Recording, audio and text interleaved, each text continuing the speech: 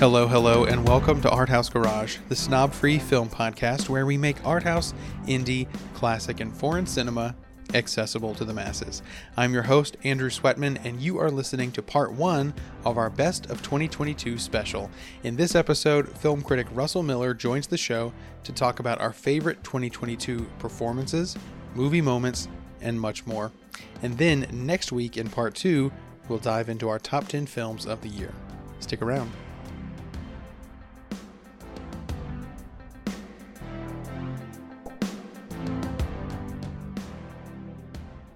Before we get into the show, don't forget Art House Garage has a Patreon. Sign up today for extended episodes, bonus episodes, video episodes, and ad-free episodes. All that, plus a discount on merch in the Art House Garage shop. Go to patreon.com/arthousegarage today or find a link in the show notes. Okay, back to the show.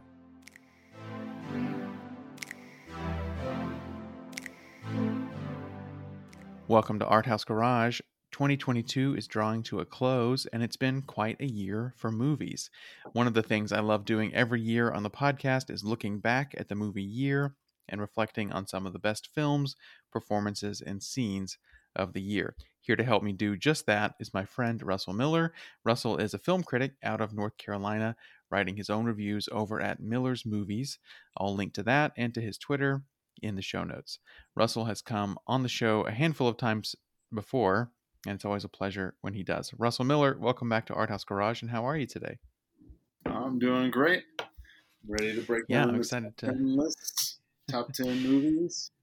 Yes, Best exactly. of the year. So speaking of, the way we're going to do this, we are going to talk about the top 10. That's actually going to be in the next episode. We're going to split this into, so this time we're going to talk about our favorite comedies of the year, our favorite action films of the year, our favorite scores of the year, animated films, a variety of things. Favorite movie moments is actually we're gonna end on that, but we're gonna talk about a lot of different movies as we do that. And I don't know, end of the year conversations just really, I think, as you said in a text earlier, just give an opportunity to really geek out about movies. And I think, that's what we're gonna do. So let's get into it. So the first thing I wanted to ask you is, and I'll say this too, I'm gonna ask, what movie. This question is, what movie made you laugh the most in 2022? But as I certainly am going to talk about more than one movie for each thing, even if it's going quickly. So we're going to use this as an excuse to talk about a lot of things. But so, what movie or movies made you laugh the most this year? There's quite a few. Like as far as comedies of the year, there were some really good ones. I had a really good time with Bodies, Bodies, Bodies over the summer.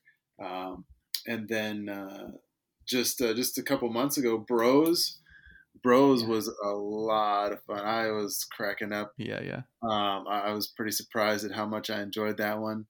White Noise just came out.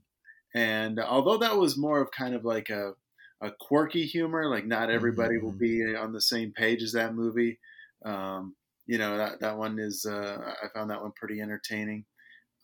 The Weird Al Yankovic movie, Weird. Oh, I haven't seen that yet still. That I was need to watch it. Good. And then, I really liked Thor. Thought Taika Waititi did a great job with that movie. There was a lot of great comedies, even some of the low-key movies I saw at a Sundance. Emergency I've heard that's really good. Was really pretty funny. Like it gets into some like cultural things that I was like, oh my goodness, this is the kind of crazy scenarios that it plays with. I was like, I really enjoyed that one. Triangle of Sadness, hilarious. Just a lot of funny movies that I had a good time with watching this year. Yeah, absolutely. I think you mentioned almost all of mine. I was going to mention White Noise as it's such an absurd and strange film. There had a few moments that I laughed really hard in that movie. Triangle of Sadness, which is more of a cringe kind of a feeling, and I'm going to talk more about that movie later. But I love that one so much. Banshees of Inisherin is some of the most I've laughed certainly in a movie this year. So many hilarious lines and just the turns of phrases and how witty, Yeah. um, and how funny those performers are. Now, I'm sitting here next to you, and if you're going back inside, I'm following you inside, and if you're going home, I'm following you there too. Now, if I've done something to you, just tell me what I've done to you. And if I've said something to you, maybe I said something when I was drunk and I've forgotten it, but I don't think I said something when I was drunk and I've forgotten it. But if I did, then tell me what it was, and I'll say sorry for that too, Colin. With all my heart, I'll say sorry. Just stop running away from me like some fool of a moody schoolchild. But the one that I think, and you mentioned it, the one that I think just a laugh per minute is Bros. Yeah, just the most that I just sat in the theater and laughed and laughed. We cannot afford to push our opening again. People will think we're in trouble. Maybe this whole place could fall apart. We need new ideas for what goes in the final wing, and we need them now. Cherry, go. You know the blue whale hanging in the Museum of Natural History? Yes. What about that, but instead of the blue whale, it's a lesbian? Oh, no. Yeah, okay. Well, yeah, we can't do that. What if the final exhibit was a recreation of a queer wedding? I like that. That I don't have. Tamara, that is so sweet. I love that. And people can come and register for wedding gifts here. You're gonna write that Oh my God, and no! That is old-fashioned heteronormative nonsense. We need to get people to rethink history through a queer prism, not comfort them with another gay wedding, all right? It's a museum, it's not Schitt's Creek. Oh, I like Schitt's Creek. I love Schitt's Creek. That show has layers. Everyone loves Schitt's Creek. Great, okay. That's who you remind me of, Eugene Levy. My wife and I went and saw that, and I just thought it was really funny. So that's the Judd Apatow film, the rom-com with Billy Eichner. And it was surprisingly sentimental. Like, I wasn't expecting, like, at the end of the movie, like my eyes welled up. I was like, this is like a touching rom-com. Like it really got me. It really is. And I think so, like a movie like that, I always feel like, so a rom-com's going to hit certain beats. It has to have like, a meet cute, and it has to have maybe a meeting the parents scene, or like there's going to be some conflict. So it's always like, how well is it going to do each of those things? And I thought Bros did all of them really well. And was just hilarious the whole time. So yeah, that's the one. If I had to single out one as far as just number of laughs, it would be Bros. Well, what was your favorite action movie of the year?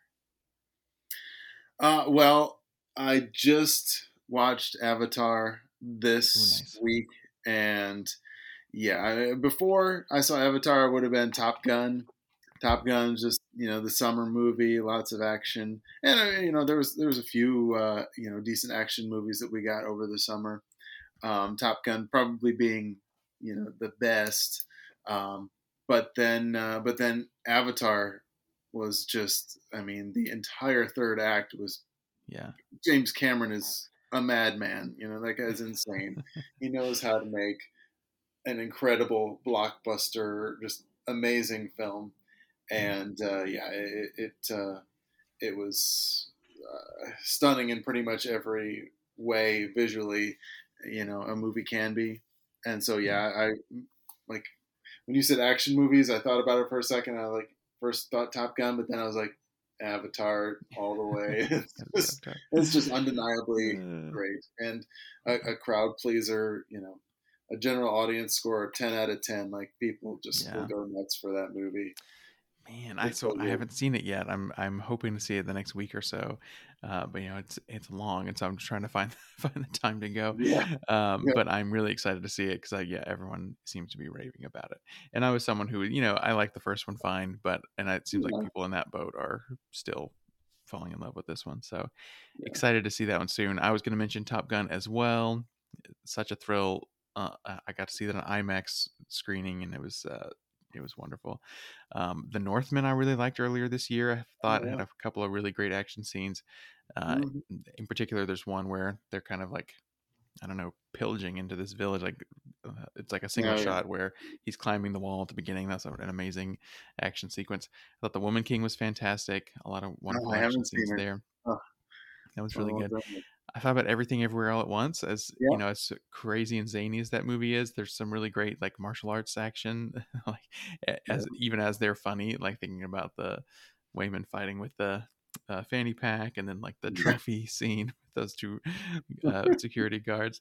So funny, but like just also really well blocked Yeah, and shot action choreographed scenes. action. Yeah, Sure, yeah, yeah. absolutely. But the action movie of the year for me, though, I think is RRR, the Indian film that is just You bring that one up. I just haven't over the got top. to it It's so fantastic. I love it so much.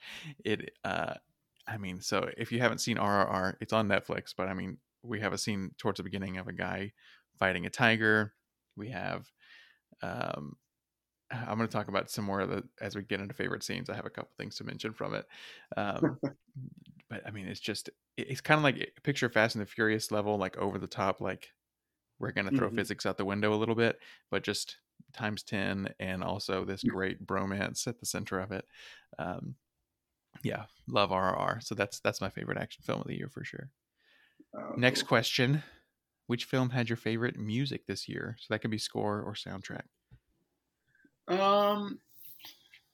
Well, I when I thought about the best scores of the year, the first one that came to my mind was the Batman.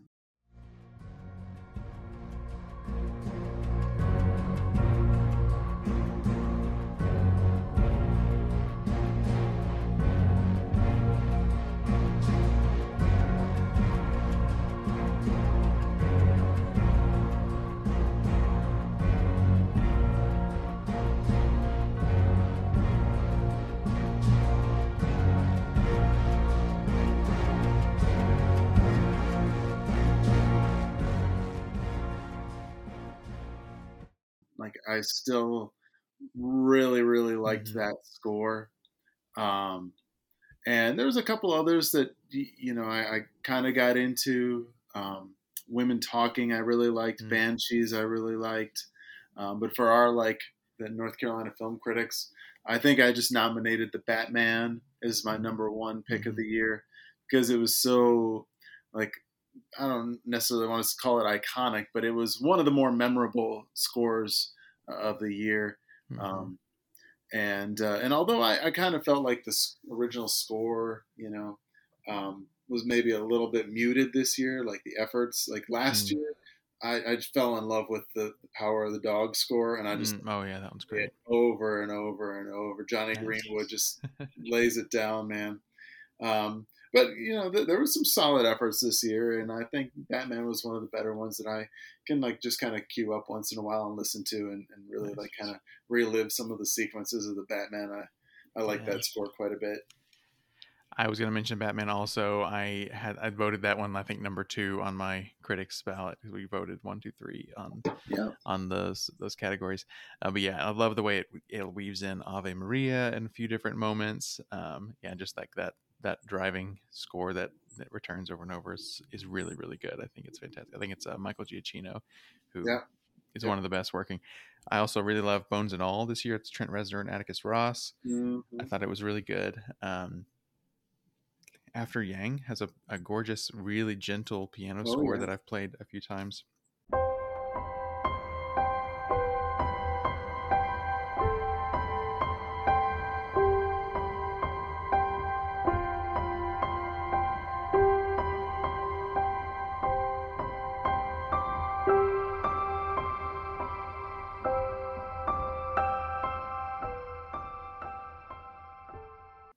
It also has some electronic elements here and there.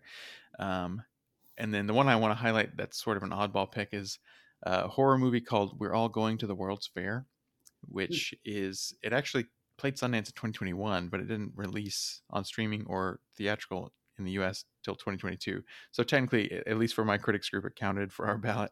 But it has original music by a guy named Alex G, who I discovered because of the film, and then he has a new album out this year that's really good too. And it's kind of like folk singer-songwriter, also kind of shoegaze, kind of like 90s rock a little bit, but also really creepy sounding. And so it works great in that film. And then it's just it's just really moody generally is all of his music, but it's a great score.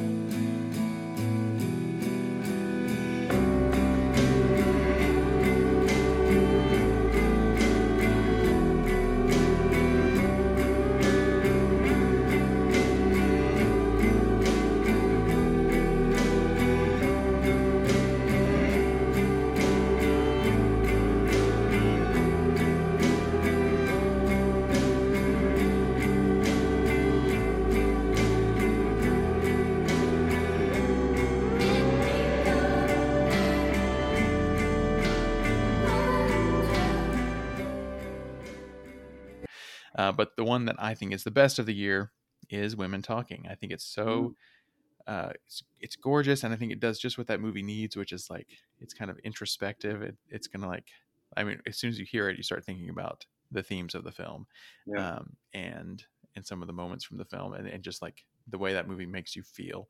And I think so much of that is the score.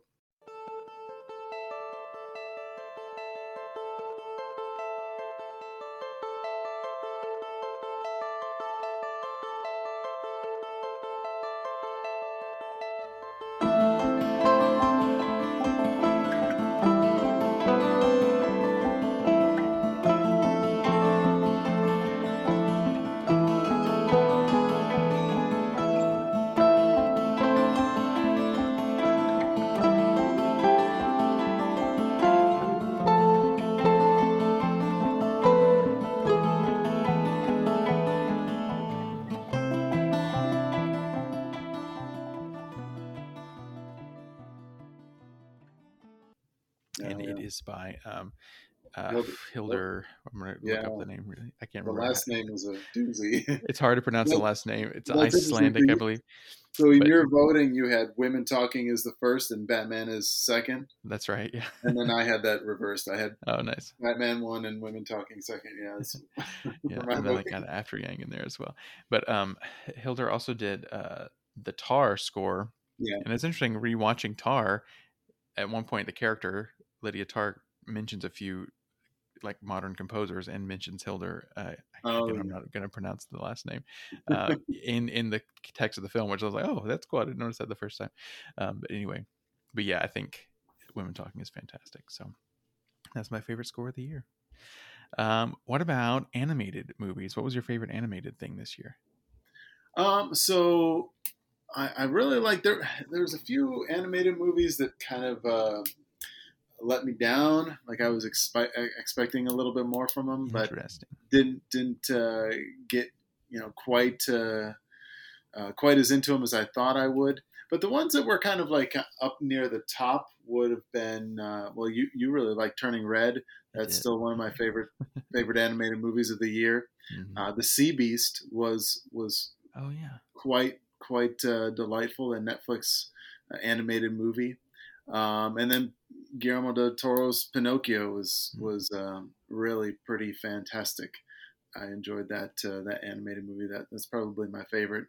Out of all the animated movies of the year, I thought that was, despite the fact that they've rehashed the Pinocchio story several times twice in this year just now, the last couple of years, like that guy just doesn't miss very often. He has such a unique and clever way of spinning movies and adding his own personal flares and just the look and the design of the characters. You can see that it's coming from his brain all the way. And I really enjoyed Pinocchio quite a bit. Yeah, with stop motion like that, I always love like when it's just really intricately designed, and it very much is. And he loves monsters, and he gets to play with that. And that movie is a lot of fun visually. Absolutely. I thought about actually Isle of Dogs a few years ago, just as like the really intricate, because like from Fantastic Mr. Fox to Isle of Dogs, you can see like quite a progression as far as how complex. I've seen Fox, but I haven't seen Dogs. Isle of Dogs is really good, and the animation, it's definitely a step up of how sophisticated it is. And so I'll recommend that one. Wes Anderson fan over here. But so I was going to mention Turning Red. I still love that movie, so it's definitely my favorite Pixar of the year. And it's one that plays at my house at least once a week, so I've seen it a million times. Right. I also really like by heart. yeah, absolutely. And we not only watch the movie but listen to the music constantly. But I was also going to mention Apollo 10.5, Space Age Childhood, which is Richard Linklater's film this year, which is rotoscoped, which is an interesting. So there's actually two films that were kind of disqualified initially for the Oscars for animated award, but then they backtracked after having some discussions, and Apollo 10.5 counts. and then also Marcel the Shell with Shoes On, Oh which yeah, is my favorite animated film of the year. really. Yeah, that's my Interesting, my 'cause there was choice. like some debate over whether that's an actual animated film or whether it just utilizes Exactly. some of the. But Yeah, and so that's part of it, is like you don't realize quite how much of it is animated. yeah, Like some of the behind the scenes stuff I've seen, like a lot more than you realize is actually animated. And hmm also like just the intricacy of, we shot this with the animation and we shot it without, and like had to lay that together like yeah, that. I'm really impressed by that, but I also just think it's a beautiful movie, and yeah. works on an emotional Yeah, level, and I I showed have that the to. nostalgia and all that. But go ahead. Yeah. I was gonna say I showed it to my kids just the other week we watched it for the first time. I finally was able to catch up with it, and they liked it. So one of their Christmas presents I ordered from Walmart Nice. is just one of the Marcel like stuff Oh, cool. toys that they can have to play with. I want to get one of those. That's great. Yeah, If I I had it loved here, Marcel. Yeah, I would have known. I would have brought it and I could have showed I it to would. your Yeah. video watchers. Well, let's move on to the next question, which is, what movie scared you the most this year? No, there was a couple of scary movies. There wasn't too many. It was mainly just like good suspense. Like, Yeah. I like agree. I didn't have anything that really terrified me. I was like, this is more like, yeah, I realized, like, I guess I just want to know your favorite horror movies, because there's yeah. nothing that was Resurrection just super scary. was really a Mm-hmm. trip. Nanny Nanny was great. from Yeah, Sundance. I really like Nanny and Hatching. I got to see both I of haven't those seen at that. Sundance, and those are both pretty. Pretty good suspense movies. Fresh, really Mm. enjoyed the suspense. That was pretty good. Same thing. Fresh, The Menu had good suspense. The one movie I will say that got me a couple of times was I got to see The Black Phone in the Oh yeah, theater. And it had a couple of times when like, oh dear yeah. God. Yeah. So that was the one that probably got me like the most kind of like startled, the jump scares that it goes Mhm. for. But yeah, nothing that really kind of like terrified me to Yeah. you know. Yeah, I agree. I I'm forgot not about the sleeping Black Phone. tonight. Yeah. I loved the Black Phone. I thought it was really good, and yeah, Yeah, just like it's almost just like the premise is scary, and then it's like, what's the story that's going to play out within that? Because like, I don't know, just like Ethan Hawke's villain in that is oh is yeah, I mean, it anytime we're was dealing with children, fantastic. it's that kind of ups the ante, I guess, Yeah, emotionally. But yeah, I thought that was a really good film. I want to mention again, we're all going to the World's Fair. Strange film, not a jump scare kind of a movie. It's all kind of mood and tone. There's a couple of sequences that were, I guess you call it psychological horror, like Hmm. yeah, I can't really get into it without spoiling it. I'm realizing right now, but I do recommend that movie. I'll have to look that Um, one up. the one that I think maybe the most fun horror movie of the year would be Barbarian, which is just I didn't get to so watch that many one. twists, and you have no idea what's coming next. And I just really enjoyed it a lot. I think my favorite horror things of the year were X and Pearl, the Ty West Mhm. films that kind of one's a prequel to the other, but Yeah, I think both doing really interesting things with genre. One like Pearl is like, what if the Wizard of Oz was like an effed up horror movie? And then X has a lot of things I really like as well. So I think those are my favorite.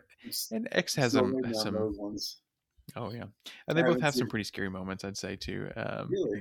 Just solid slashers. Yeah, especially X. There's some surprises here and there, but yeah. Yeah.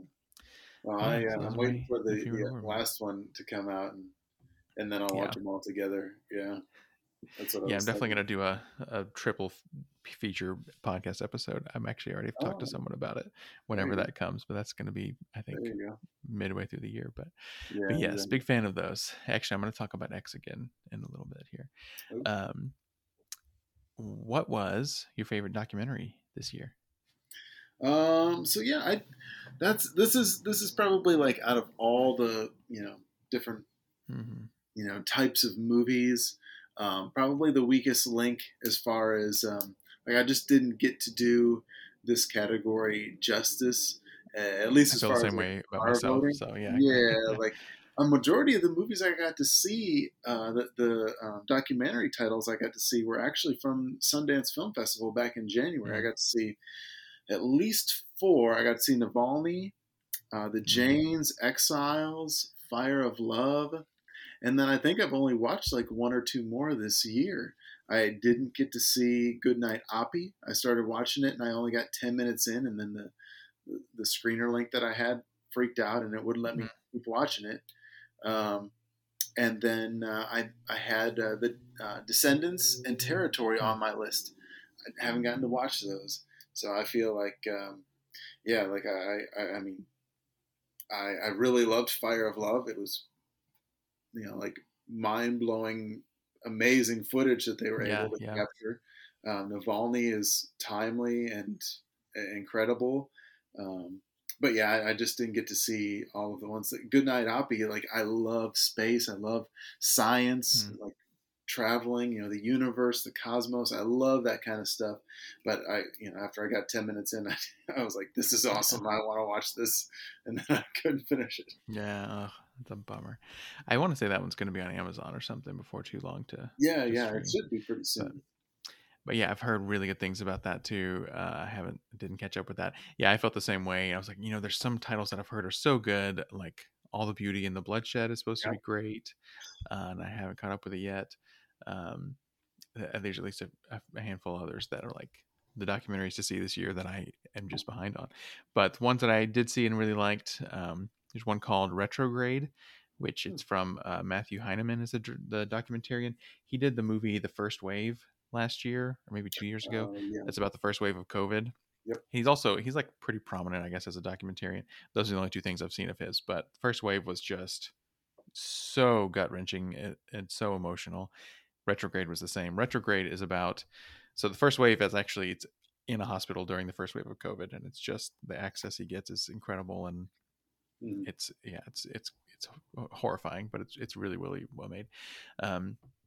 Retrograde is about Afghanistan and the decision to pull the troops out. And, I'm not like into foreign policy or the military. Like I probably should care more about those things, but this movie was so like thrilling and emotional and just really painted a picture of the challenges that are going to continue to be faced over there. And it's the kind of thing that's like, okay, now I'm going to pay attention to the news about this, because it's like it's up to the minute stuff that happened in the last 9 months or so.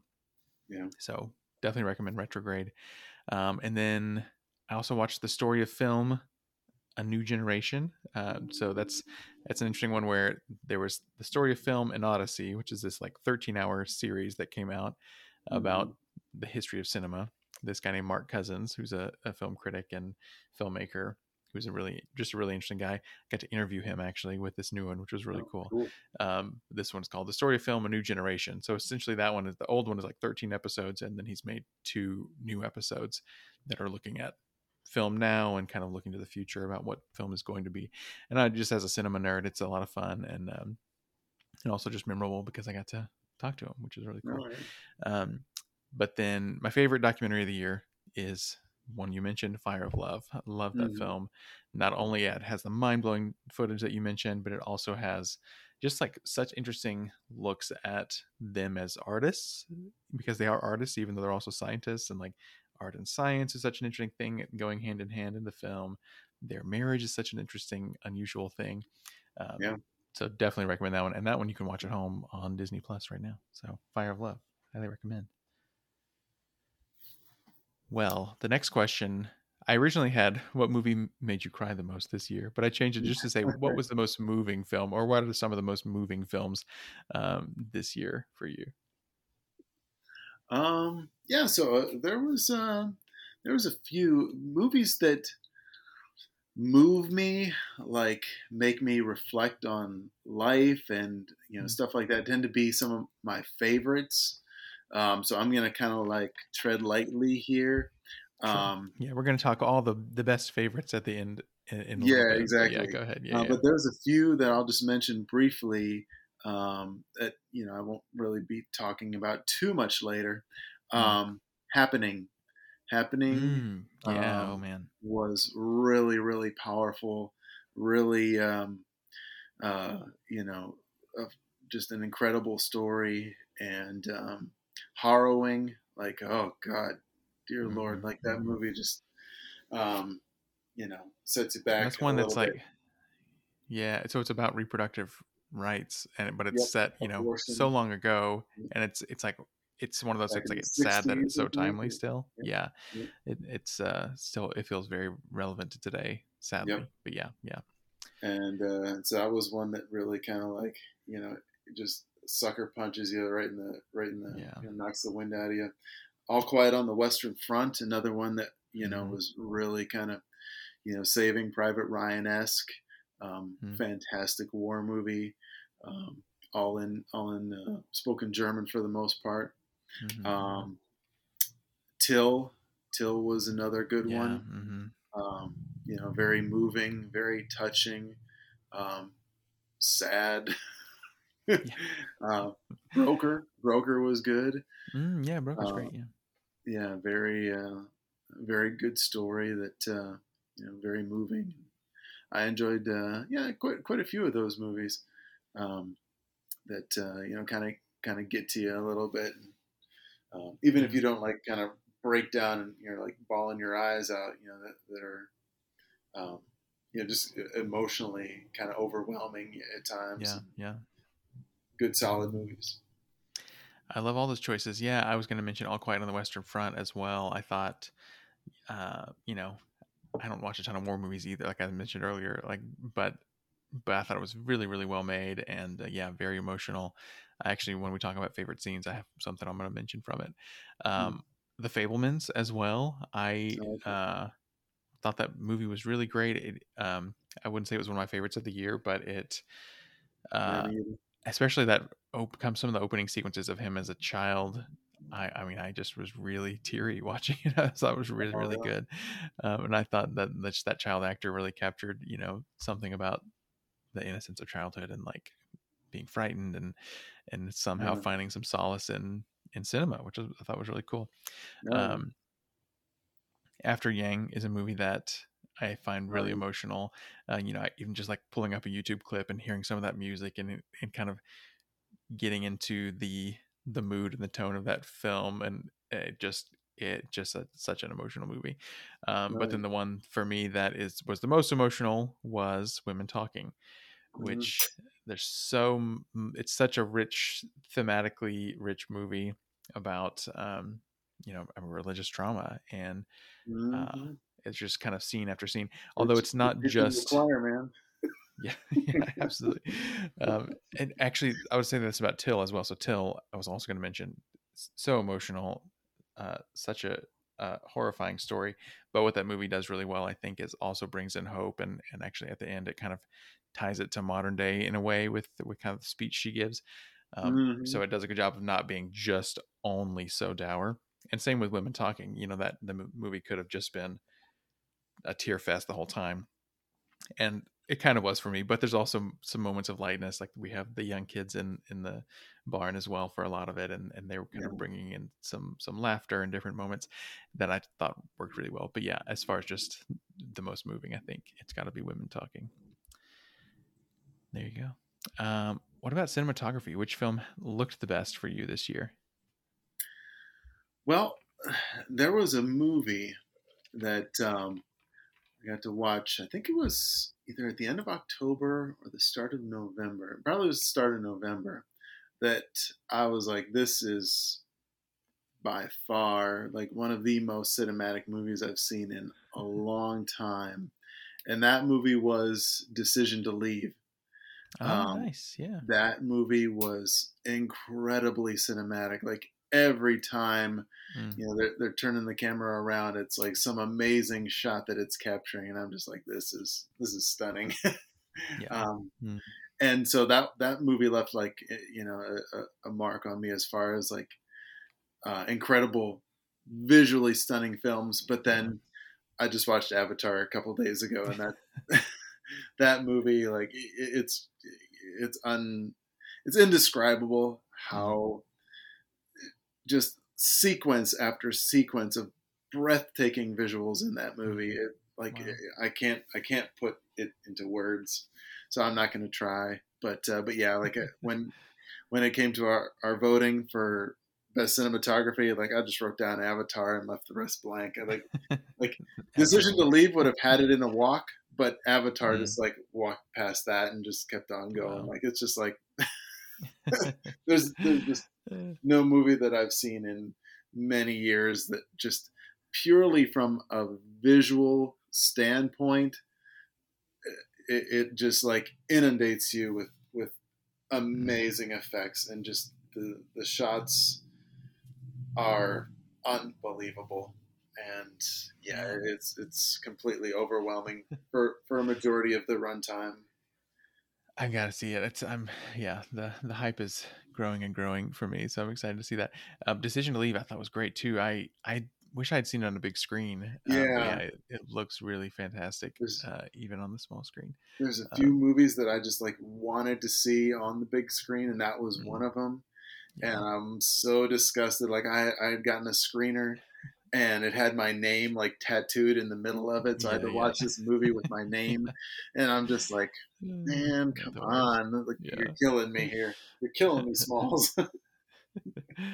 But even so, that great cinematography comes Yeah. through. So you gotta love it. No denying it. For cinematography, for me, All Quiet on the Western Front, I thought looked great, and so it's kind of dingy and like gray for a lot of it, but kind of the horrors of war is what that's all about, and so I thought that was good. Well, Top Gun obviously is quite an achievement because everything's real basically. There's very little visual effect there. So that's really just impressive from a camera work point of view. Certainly. I love After Yang's cinematography actually. It's not very showy, but it's again just fits the tone of the film. It fits the tone of the film so well. It's like so gentle, and it feels sci-fi futuristic, but it also feels so lived in. And Kogonada always has nature involved. Like they have courtyards in their houses, so you're seeing the trees, and just such a lovely, beautiful look to that film. And then one more that I'll mention, I thought Bones and All looked really great, and it was I don't know what I'd come out of. I've been watching a lot of stuff, and then I watched that on the big screen actually since it was playing, and I just felt in the first 5 minutes like, man, this cameraman knows what they're doing, and they're taking care of me, and it just feels so nice to feel taken care of in that way. Like it was just whip pans and like just doing interesting things, and not just the same wide shots that you get in a lot of things. So I thought Bones and All was great, but yeah, After Yang is probably my favorite. But there you go. Well, let's move on into performances then, because this is something that we voted on in our critics group. I think that you did as well. So top 3 supporting performances. Actually, I'm going to talk about 4, maybe 5. So however many you want. But what are your favorite performances? Well, if I'm limited to 3, can I just roll with the 3 chicks from Women Talking and we call it a day? There you go. Yeah. On my ballot, we have Best Ensemble, and Women Talking with my choice there. Just I nominated it for Best Ensemble, but Claire Foy, Jessie Buckley, and Rooney Mara are just unbelievable. There's some other supporting performances that I liked in Banshees of Inisherin, Carrie Condon and Barry Keoghan. Oh man, he did such a great job in that movie. I was going to talk about him in a second. He's so good. Yeah.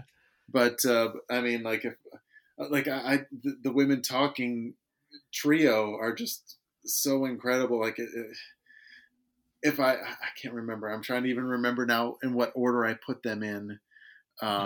I think I did put Claire Foy at number 1, and then I think I put Rooney at 2, and then Jessie at 3. But they're just so amazing. It's hard to pick one over the other, but they're just all so good. Completely agree. And so I had a similar feeling, and actually I was looking at and so we get the emails. It's like, for your consideration in these categories. They actually seems like they're campaigning Rooney Mara as the lead actress, which is, I feel like maybe she has a little bit more screen time because she has like the relationship with Ben Whishaw. And so maybe she gets a little bit more to do in the film than the others, but it's such an even-handed performance that feels weird to me. But But yeah, I think I would probably go with Rooney out of the three of them, but they're all so good. I agree. Other performing, actually, I have Ben Whishaw down for this too. I thought he was Yeah. so great in Women Talking Yeah. as well. I was going to mention Barry Keoghan as well in Banshees of Inisherin.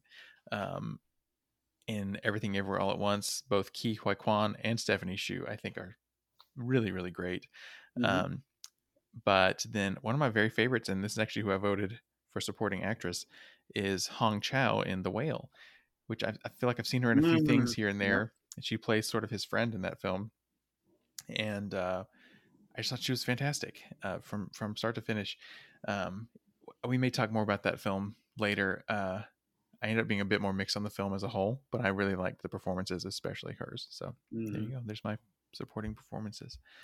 What about lead performers? Any standouts there? So the ones that I wrote down were Rebecca Hall in Resurrection.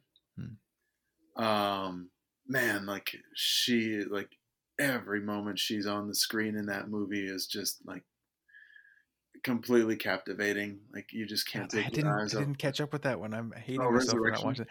I loved her in The Night House last year. Yeah. I thought she was so great. But yeah, anyway, sorry to interrupt you. No, Resurrection. Yeah, it's a wild movie. Like I said, good suspense.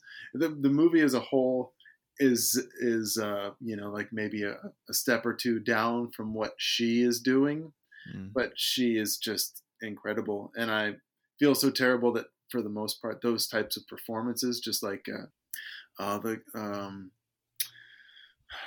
lady from Us that should have gotten an Oscar nomination, Lupita Nyong'o. Oh, yeah. Mm-hmm. That she didn't get a nomination for Us when she did such an incredible oh my gosh, performance so in good. Us. But the same thing, like Rebecca Hall, she just like blew me away. And I feel bad that she probably won't get much love from like critics groups, and certainly not the awards ceremonies. But at least for our critics group, like I put her in number one because she just does some incredible work in Resurrection. And the other ones that I had were Brendan Fraser in The Whale. I was really, really impressed with his performance. Another captivating performance where just everything he's doing on screen is just oh god, when he just like goes to town, just like eating anything and everything in sight. I'm just like oh god, stop. Yeah. I don't think I'll ever eat another meatball sub. Maybe in my life after watching that movie. Oh man. And then the last one that I had was Eden Dambreen, the little boy that plays Adam in Close. I nominated him for Best he's Actor. So good in that film. And I nominated him for Best Actor in our critics group because he's we don't have a like Best Youth Performance. Yeah. Emerging actor or something. I wish we had that too, but we don't. Yeah. Which I would have nominated him for that as well, but like just every frame that he is in that movie, most of them he's like crying and because he breaks your heart, but he's so captivating too. Yeah. Like he kind of gets like an edge over some of the known actors because we've never seen him before, so we can't like associate him with him being the little boy from The Sandlot or some other movie that we've seen before. He's just this unknown kid that's got talent like oozing out of his ears, and he just like gets in front of the camera and just turns it on like at the flip of a switch. I'm like, who is this child? Like, what who created this robot child that can do this? Like, this kid is unbelievable. It's wild. And so I had to nominate him because he's just unbelievable. He has these incredible expressive eyes where like I see like very seasoned professionals where like you can sense what's going on underneath. But like, he's a kid. It's so incredible. He's not on my list. I wasn't going to talk about him, but I wish I had. So I'm just going to say now that I completely agree. He's fantastic. I have a few to mention. Michelle Yeoh, I think, is so good in Everything Everywhere All at Once, and doing so many different things. But as just like the overbearing mother figure at the beginning, and then where it all goes from there, and then she gets to do her kung fu martial arts things, and all that is so good. I love Javier Bardem in a film called The Good Boss, which another one that's like technically 2022, but it actually it qualified for the Oscars last year, but it didn't release here till this year. It actually played in Little Rock, which we don't always get smaller films like that. But it was last year was Spain's Oscar film like that they put forward, and it's a dark comedy. He's the boss of this factory, and it's very much about he's sort of like this father figure, but he's also it's very clear right at the beginning that he's not such a good guy. The Good Boss is a very satirical title or ironic title, but there's stuff about workers' rights. There's all kinds of stuff, but he's so good. He's being very funny, doing a lot of subtle kind of things. So fantastic. Love him in that. Thandiwe Newton in the film God's Country, just incredible. She's doing such great work. I had her at number 2 on my lead actresses. Really? Again, like what we're talking about with Close, like so much under the surface. Like there's moments where you know what she's thinking and feeling, but it's just wordless. And that film is fantastic, and she's a lot of the reason for it. I mean, actually, it's fantastic across the board, but she's really, really good. Cate Blanchett in Tar was my first pick. I know you're not the biggest fan of Tar. I cannot dispute Cate Blanchett's work in that movie. She's so good. No denying what she does. It's such an interesting thing because when I sat down to watch it, I'm going to pay attention to Cate Blanchett because it's Oscar buzz kind of a movie. And at maybe the first 5-10 minutes, I had this feeling like I don't know if I love this performance, and it was like it feels too calculated. Like I feel like I can see her acting a little bit, but then as the movie went on, I realized no, I'm seeing Lydia Tarr acting, and actually the levels of that, because as we learn more about her character, that she is often putting on a front. So when I kind of had that gradual realization, I was like, oh, this is really good. So I thought she was great. But my very favorite performance of the year is Colin Farrell in Banshees of Inisherin. I think he's so fantastic in that. He's hilarious. He's heartbreaking. He's just like this boyish, like clean cut version of Colin Farrell that is he's like really magnetic, but also just does exactly what that film needs. Like and just like the physical comedy, the verbal comedy, it's doing so many different things. I love when a performance can be both really funny and really heartbreaking, and he nails that in that movie. So that's my favorite Colin Farrell, and just so many good Colin Farrell things this year, but that was my favorite one. Definitely. Well, let's talk about scenes. I think we're all the way up to our favorite scenes. So for this, I was going to try to, do just a few, but I kept writing more and more like things. So a lot of mine, I'm just gonna be like, oh, this scene from this was great. And this scene. So I'm going to kind of list, but I'll talk about a couple kind of in detail. Yeah. So should we go back and forth then, actually, since we have so many? Sure. I mean, whatever. I'm game for Well, you go first then. Tell us one of your favorites. Man, I don't want to spoil the movies. Yeah, if that's the other thing too, is that if you can hint at stuff, maybe. Yeah. But also, we can talk about them maybe in a little more detail, just because we're doing pretty good time wise. So let's see if you get this one. Okay. Mayday. Are you talking about Top Gun? Triangle. Oh yeah. I was talking about that one as well. Yeah. Yes, I was going to say the same thing without spoiling. That whole sequence is so good. Go ahead. That is the point when that movie just went over the edge, and I was just on the floor. Yeah. Yes, I love that scene because it's hilarious. It's horrifying. It is gut wrenching and stomach turning. I can't think of it. I don't know if I can. Laughing. If I can't, should I be laughing? Should my jaw be on the floor? Am I a bad person for laughing? Like all of that is tied up. It's something is cathartic about it because we're seeing some people who are not so great suffer a little bit. So but also just the way it builds so gradually too, and because I didn't even watch a trailer for that before I watched it. I avoided everything about that movie. And it's sort of like as it starts and you're like, oh, I see where this is going. Oh my gosh, it's going to be so much bigger and crazier than I ever thought. And then where it goes with the intercom stuff is so wild too. Just if you haven't seen the movie is at the the poker table. And you think that it's all in, but it just like keeps pushing more chips out into the More, middle of more, the table, like upping the ante. Oh my gosh. You're just like, So true. your mind just like keeps like exploding. If you haven't seen Triangle of Sadness and you have no idea what we're talking about, it's a big kind of spoilery kind of thing. So just watch the movie. Do It's yourself really good. a favor, and you will laugh a lot. I think that movie doesn't work for everybody, and that maybe that sequence is part of the reason for that. It worked so well for me though. Like that landed so hard. I love that scene. Good choice. Going in a different direction. In All Quiet on the Western Front, I love so I had read the book in high school, but barely remembered anything. And I think there's like a 70s American version of the movie that's not the best. This one's much better, I think. Yeah. But the scene I remember from the book is when he's trapped in the foxhole. Again, I don't necessarily have to spoil exactly what happens, but he's there with, so he's a German soldier and he's there with a French soldier, and they're kind of stuck together.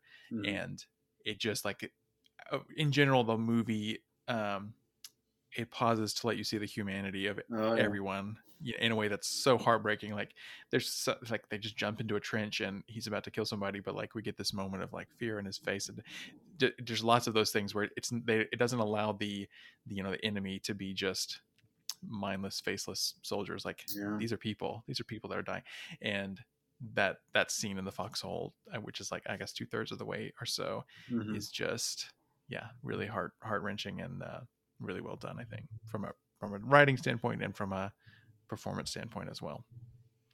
So yeah, that's my All Quiet on the Western Front scene. What's next on your list? And these are not in like any particular order. Yeah, me either. I have one that I'm going to kind of end on, but yeah. Robert Eggers, he taught me like how I want to leave this world. Naked in a volcano with a sword in my hand, like dueling with. That's the way it's got to all end for this guy. Carry like, to Valhalla. There you go. Yeah. Oh man. Yeah, that's a great ending to that movie. Yeah. Epic battle, epic death. Just like I think you texted me when you watched it. You're like, "This is the most epic thing I've ever seen in my life." It really is. It's so good. That's good. The scene. Let's see. So I have two scenes from The Fabelmans that are sort of tied.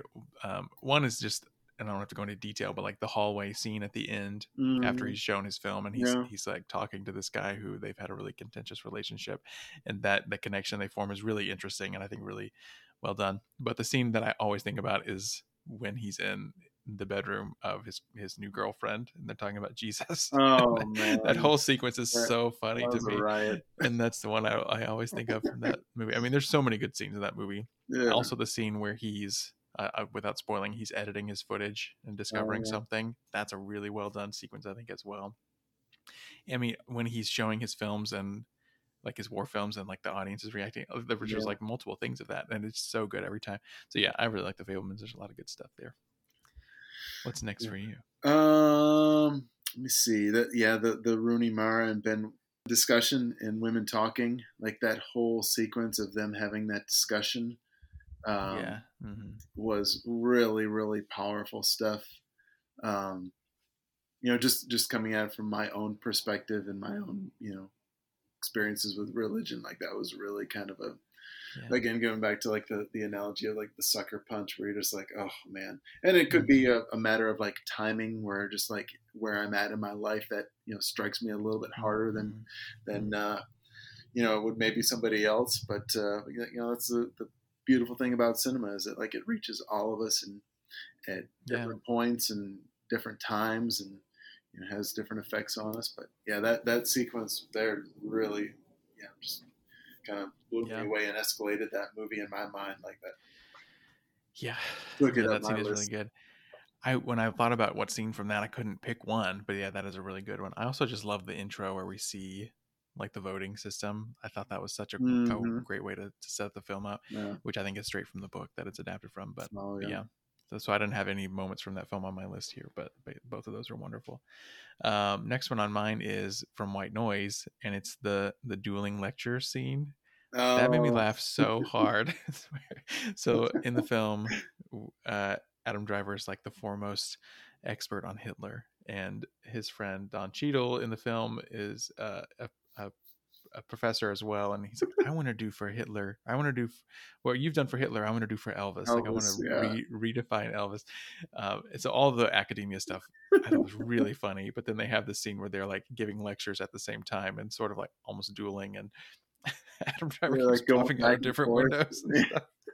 Oh my gosh, that made me laugh so When he hard. when he was positioned in the one windowsill, like he was like, it's almost like Yeah. he was like hovering the way he was like positioned, where you like couldn't see his legs, and I was like, Yeah, what yeah, is yeah. happening? Oh my gosh, Of course, that it's was so like, wild. yeah, that movie goes completely off the rails anyway. But It does, yeah. I mean, there's a lot of funny sequences in that. That's the one that I keep thinking about. I mean, the final credits is a wonderful sequence as I've got well, that which one on my you and I have list. talked New about. Body Roomba, all the way, man. Best. Uh, I'm like actively trying to think of a better like credits sequence from any Yeah. movie of all time, and I'm like struggling. yeah, yeah. So if you haven't seen the film, it's not really a spoiler, but it ends with a great sequence, like a dance sequence. A dance sequence in a old timey like early '90s, late '80s grocery store where they got like all these old Tide boxes and candy bars and stuff, and they're just like, it's just bananas. It is. And it's like every bananas. film almost is there. You see over the whole thing, and it just I think that was my surprise too. It's like, okay, this is going to end in a second, but it just keeps going, and it's like so much fun. It's almost like a Bollywood movie, actually. So that Bollywood always has the big dance scene at the end, and RRR has that as well. Actually, RRR is technically Tollywood. It's like the different region or whatever, but it has a great dance sequence at the end too, which is not on my list, but yeah. I showed it to my kids, and they just like kind of looked at it for a while. Like my 10-year-old with autism was just kind of like staring at the screen, like he wasn't sure what he was watching. Then he eventually like started to start smiling, like a big grin like appeared on his face. Yeah, that's great. And so it's such a joyful ending to that weird movie. Yeah. And LCD Sound System I was a big fan of back in the day, and so it's great to hear a new track from them too. Yeah, so great song. Look up New Body Roomba. Yeah.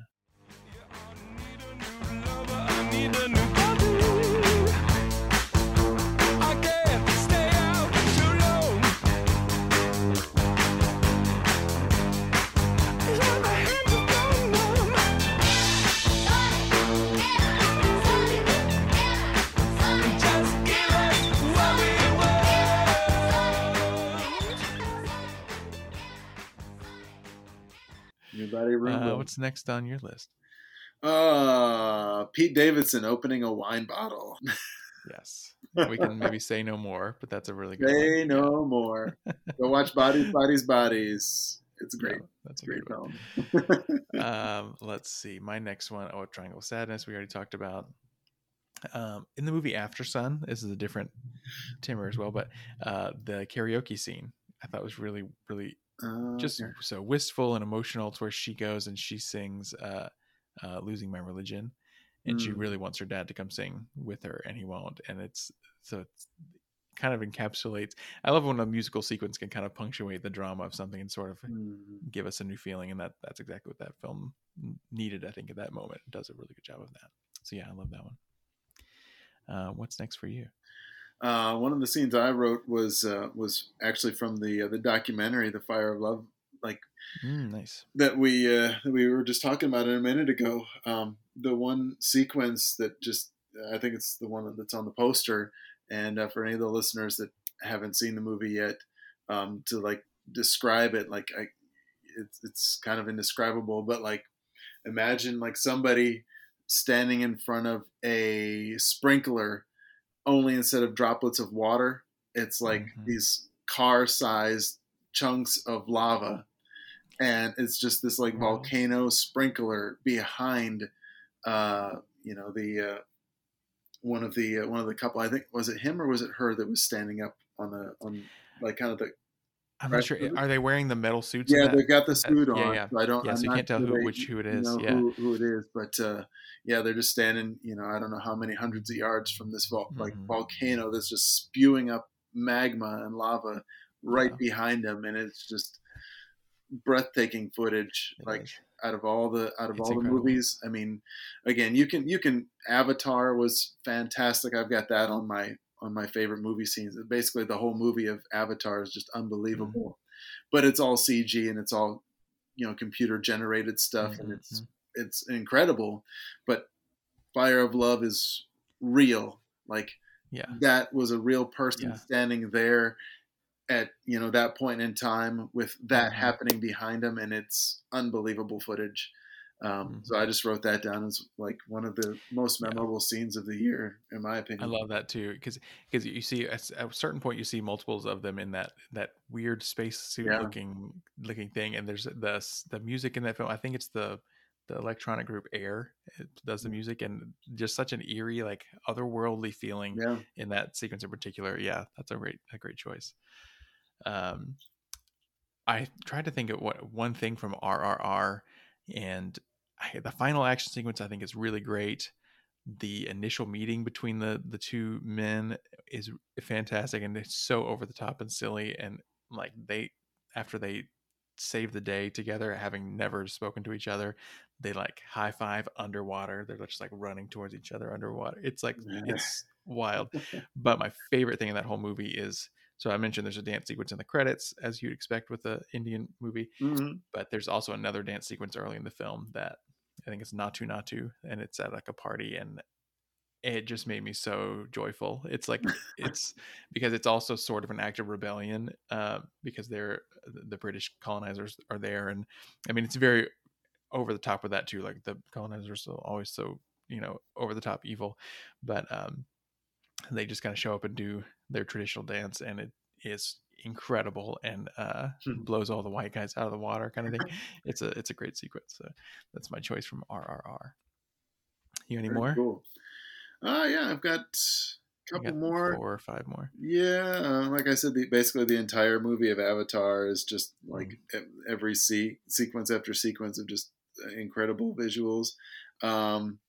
The finale of Resurrection, I can't say anything more about it because you haven't seen it, and unless your listeners have seen it, they know what I'm talking about. It's a slow burn of a movie. Rebecca Hall's given it her all, and then just like it leads up to a final sequence in, I guess what's just like a hotel room, and I think the guy that plays across from her is Roth. Is it Tim Roth? Tim Roth, yeah, I think that's right. And so he's like kind of the main antagonist. That's kind of like this person from her past that's kind of like coming back to haunt her, kind of a deal. And you don't know like how much of it is based in reality until this final sequence in this hotel room, and it's just like mind blowing. Wow. It's a wild ride. It's a trip. But it was definitely one of the sequences that I remembered when I was thinking back through the what I'd watched all year. That one stood out. Yeah, I had just 3 or 4 more quickly in Bodies, Bodies, Bodies. There's like a big dialogue scene towards the middle 2/3 of the way, which has things about making a podcast is really hard. Like that whole scene is so funny. And then when they find out she listens to my podcast, she listens to your podcast. Like the worst. It was so funny. And I guess podcast jokes just make really good. I love in Turning Red, again without spoiling anything, but there's sort of an astral realm where they go see the ancient, like a forest scene. The second time they go there, and there's more than just her character there. I thought that was a beautiful scene. Sort of an inner child kind of thing happening there. In the movie X, I love the sequence where, so I mean, it's a wild movie. It's about this group of young people going to make an adult film, but there's a scene towards the middle where one of the characters is really uncomfortable with what they're doing, and they just have this kind of, they hash it out a little bit and have a discussion about like sexual ethics, basically, where people starting the film like, well, here's how we feel about it, and the person who's uncomfortable with it is like, oh, interesting. And you sort of see just like, and I'm not even going to comment on like what I think the healthiest sexual ethics are, but what you see in the film is the process of like deconstructing an idea. Like, oh, I've always believed this, but maybe there's something else that could be possible. Which I was like, I keyed into that. I was like, that's interesting. And then they're sitting around in this cabin, and Kid Cudi is one of the characters. Mm. And then he pulls out the guitar and he's just kind of strumming, and then there's a little mini musical sequence. And what is it? It's a song, Landslide by Fleetwood Mac, which I love as just a, talking about my own religious stuff, but just a deconstruction kind of idea of having always believed one thing and how hard it is to let go of that. So I was just really taken aback by that in this, this 70s kind of homage slasher movie, that we're going to have this really kind of serious moment, and then bring in that song in particular. I was like, oh my gosh, this is great. So love that scene. And then one more that I think is just one of my favorite things all year is in Everything Everywhere All at Once. I call it the fighting with kindness sequence, where she's working her way up the stairs, and because she can tap into all these universes, each person that she's encountering, instead of just like beating them up, she learns something that they will enjoy, something that will make them happy. Like, this guy has a bad back, if I can just do a little chiropractor move instead, suddenly he's happy. And like this, and I think, and that's also the scene where she puts the third eye, googly eye on. It is just like the perfect moment where in the world of this film, like seeing with your third eye, or in a way, like being enlightened in a way, is being able to fight with kindness. And like that's what Wayman's character says too, is I'm not weak because I'm nice, like that's how I fight. And just a great sequence of, I feel like emotionally and thematically everything comes together right there. And I just love the image of her with the third eye and everything. So yes, that's I think my favorite if I had to pick one out of the whole year. All right, well, cool. I think we've reached the halfway point, so we're going to cut here and tune in next time for the second part. But so thank you so much, Russell, for doing all this end of the year shenanigans with me. This has been great already. So what we're going to do from here is talk about our top 10 films of the year. So I'm not sure if it'll be a week break in between, whatever, but tune in next time and you will hear more of this conversation. Thank you so much, Russell, for being here. No problem. And with that, thank you for listening to Art House Garage. Make sure to tune in next time for part 2 of our Best of 2022 special. We've got a few years worth of episodes now, and you can hear all of those in your podcast app of choice. Our theme music is by composer Paul Hunefeld. You can learn more at appallingproductions.com. If you want to support Art House Garage, become a patron over at patreon.com/arthousegarage, or find a link in the show notes. You can also buy an Art House Garage t-shirt at arthousegarage.com/shop.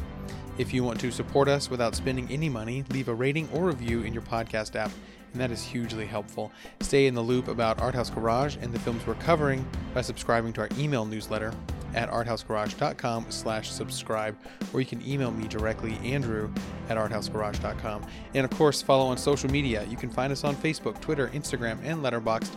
Just search at Art House Garage in all those places, or find links in the show notes. And that will do it for this episode. Thank you again so much for listening, and until next time, keep it snob free.